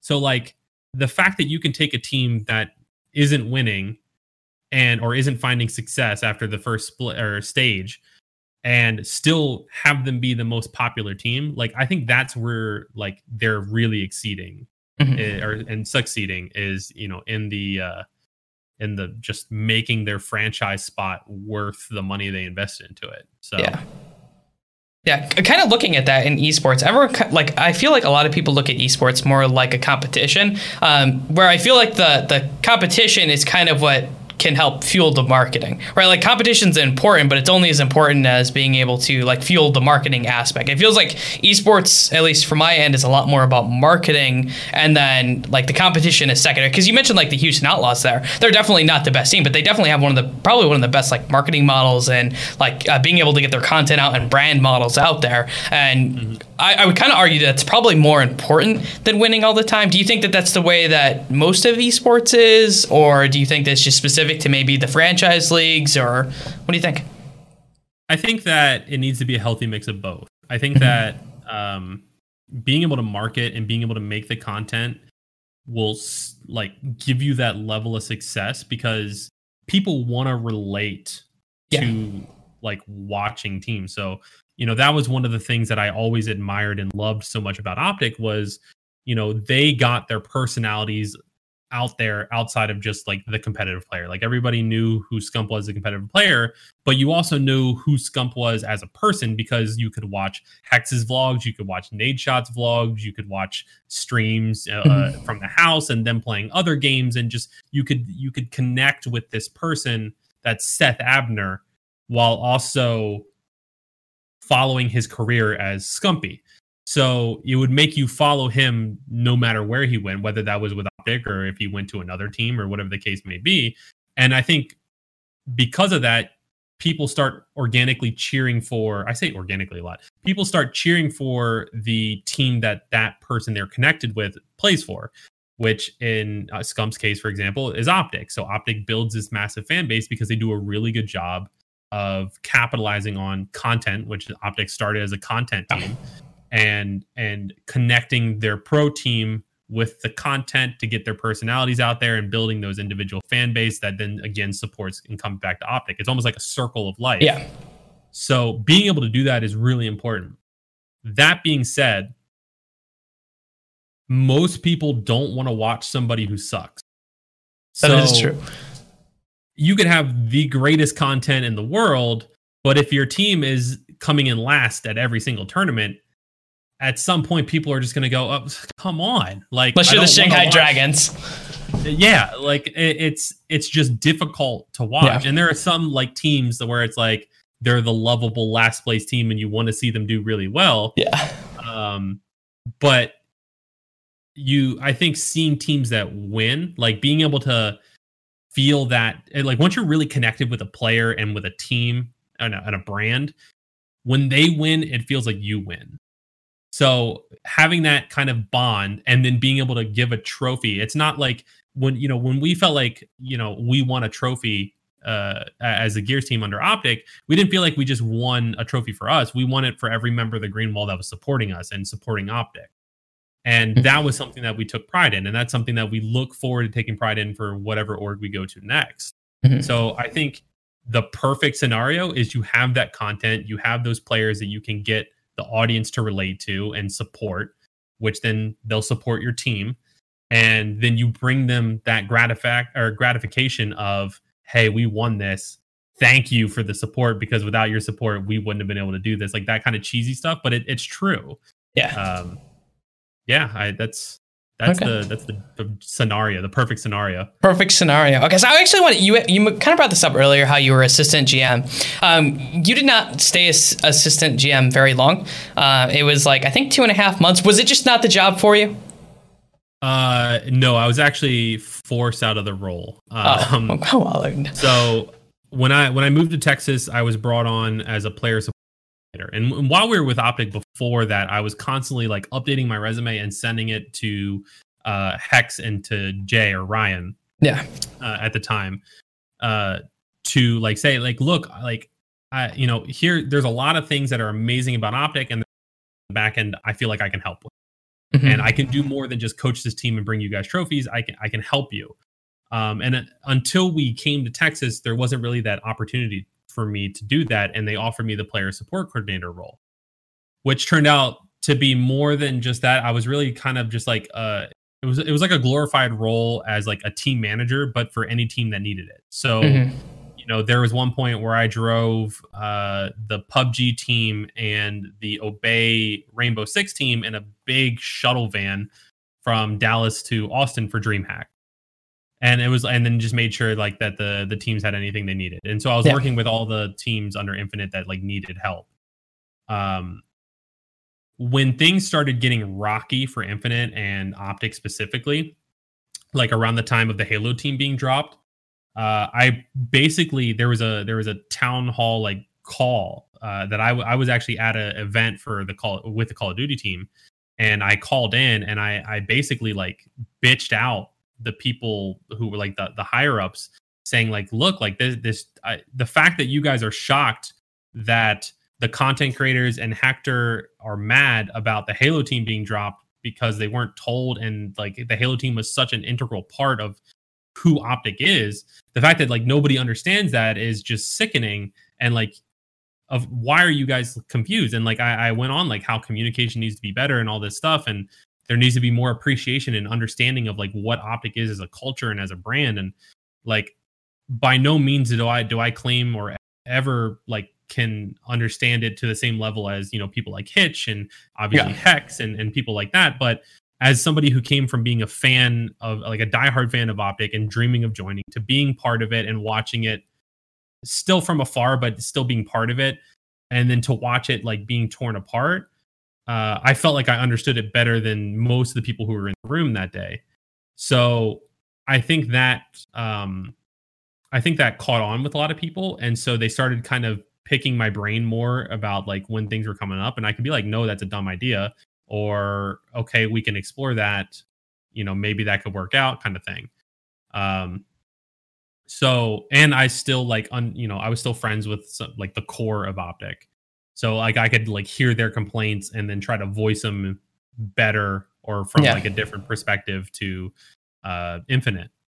And I think that process is what got me promoted to assistant GM. And so basically Rahman was the GM. He was running the League of Legends team, but his title was GM. And I was the assistant GM, but I was running everything that was Legends. So making sure the Counter-Strike team. And then there was obviously people who were like the esports department of Infinite who were technically our bosses. But in terms of like helping connect like the culture and the branding and the esports was like part of my job. It's just there was too many layers and too many people who were in charge of things that were all different aspects of Optic to really have like a control over it. So I wasn't able to like really like the title sounds great and I should be able to do all these things, but like realistically that wasn't just possible with the way the structure was. And then when all the layoffs came in and the changes happened with Infinite, that was all over esports news outlet. I lost my position as assistant GM because there was a belief that Optic didn't really need a GM. And I was just to be the Gears of War coach. Okay, so I have to ask you a question because this is something that kind of comes up all the time is like investor money into esports leagues, because you have a lot of these esports like teams and brands who came up very, I'm going to use the word organically. They built themselves up very small and they built into these pretty amazing things. And then obviously a lot of times they had to take investors to at least to compete and to outgrow and to scale like that. Do you think that investment in esports is a good thing, or do you think that for me, it's scary? Like every time I see an investment, I am terrified completely, like 100%. So I'm terrified of investment in esports, but do you think it's a good thing or a necessary thing or a necessary evil maybe? I think there's a lot of good and a lot of bad. We obviously see a lot of horror stories. Yeah. Oh, hello? You there? Oh, you cut off. Hear me? Yep, you cut off there. Can you hear me again? Yeah, I can. Okay. So I think early on, investment was often from the wrong types of people or the wrong people with money.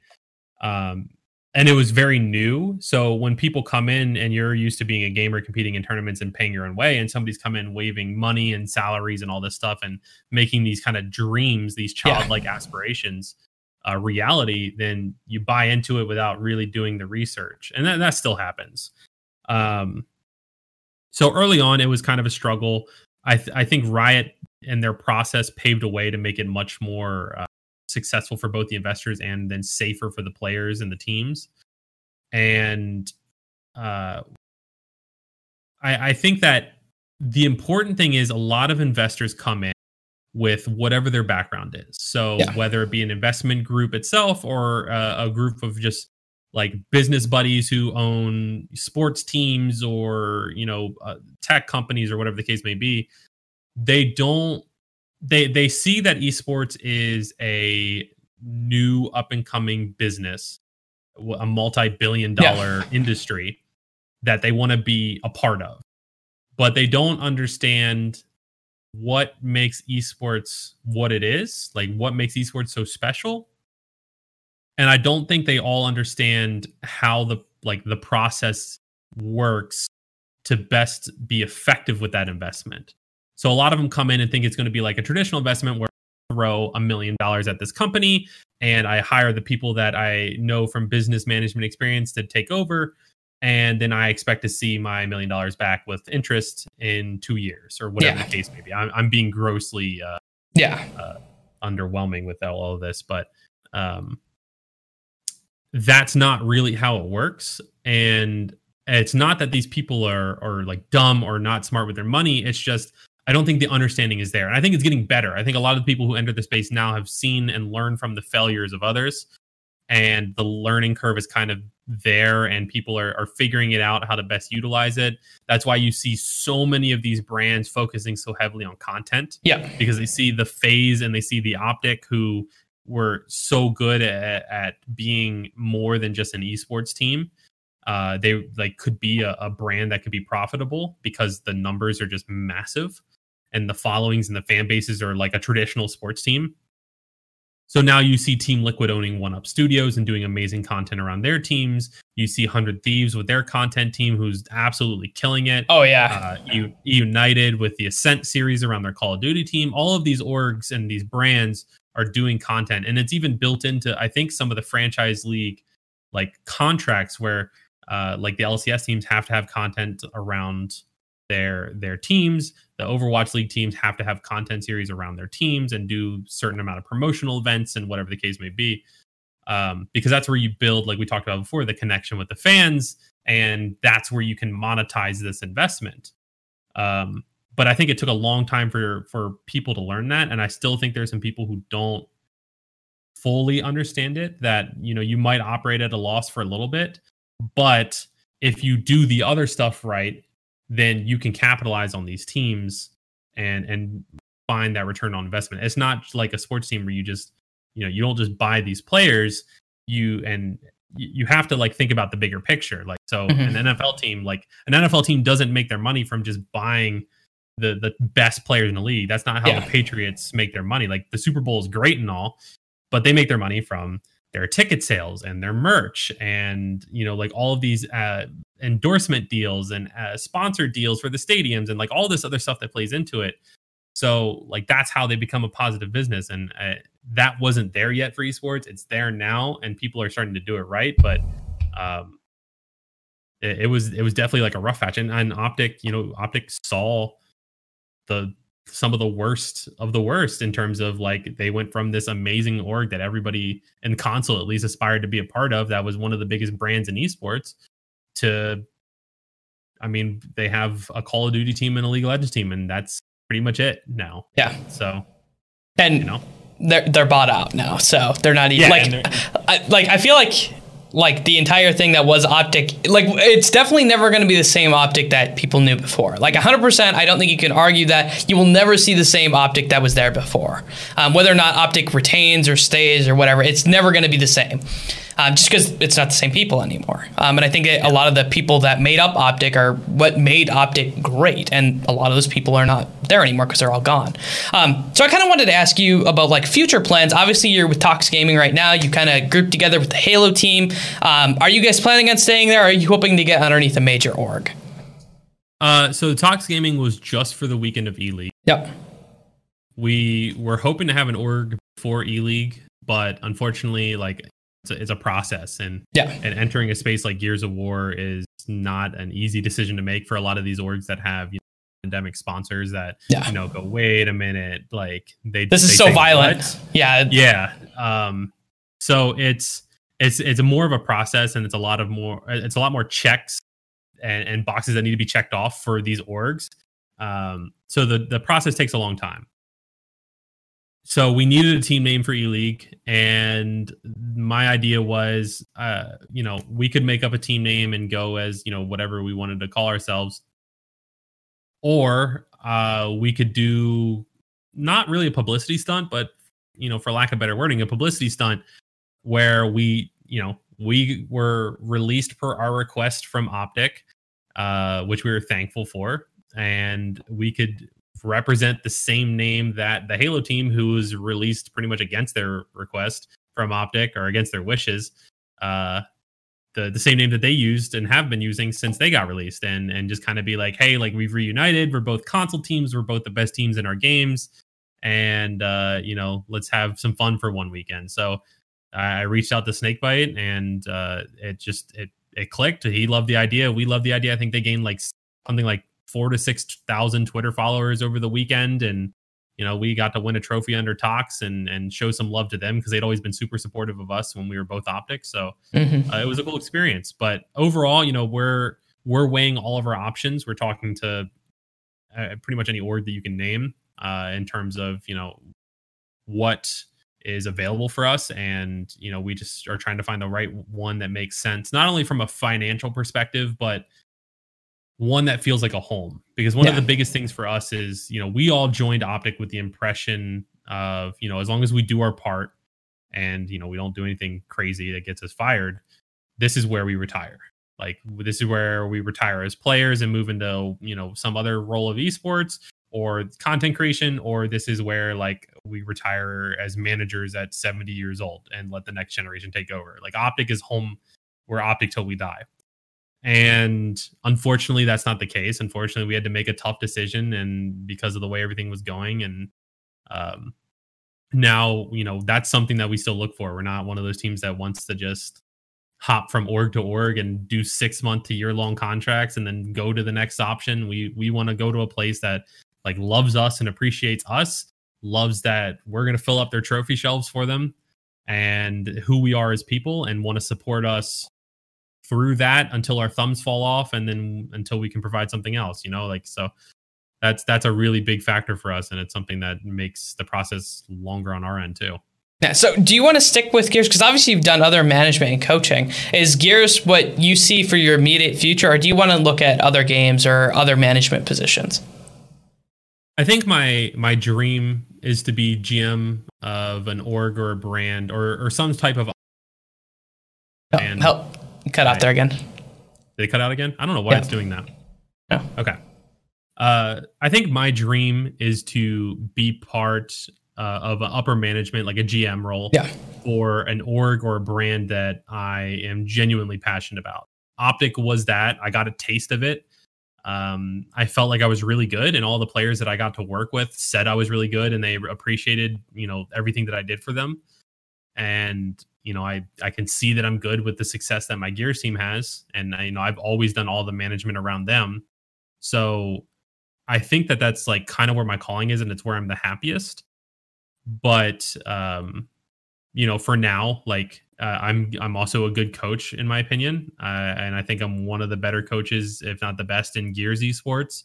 So I'm happy with my team. I love like helping push my players to like see success.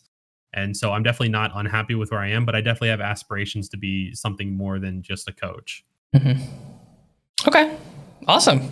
I've had a lot of fun having you on the show, Ashes. I think it's been we've been here almost 2 hours, so it hasn't felt like 2 hours. Really? So yeah, no, this is how the show goes, man. Is like I get you out here and then I make you forget about time. That is like my goal is to make you forget time exists for a little bit. So I just wanted to thank you for being on the show. It's been a lot of fun. I think I've learned a lot about you, and I think everyone who watches will learn a lot about you. I have one last question for you. It's really easy or hard depending on who you are.